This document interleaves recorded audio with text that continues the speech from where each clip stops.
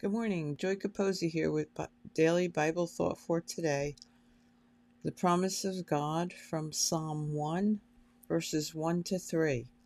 Blessed is the man who walks not in the counsel of the ungodly, nor stands in the path of sinners, nor sits in the seat of the scornful, but his delight is in the law of the Lord, and in his law he meditates day and night.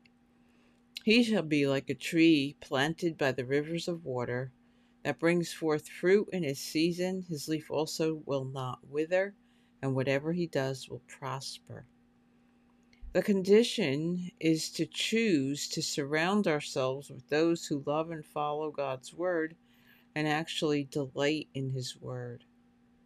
We like the prospering part, but again, to get there takes some walking, standing, sitting, meditating in the right places and with the right thoughts. Where our thoughts go in idle moments is a good barometer of who we are. What am I meditating on? The latest gossip, the latest news, the latest personal offense? Today, let's choose to ruminate on God's truth, His words, wonderful words of life.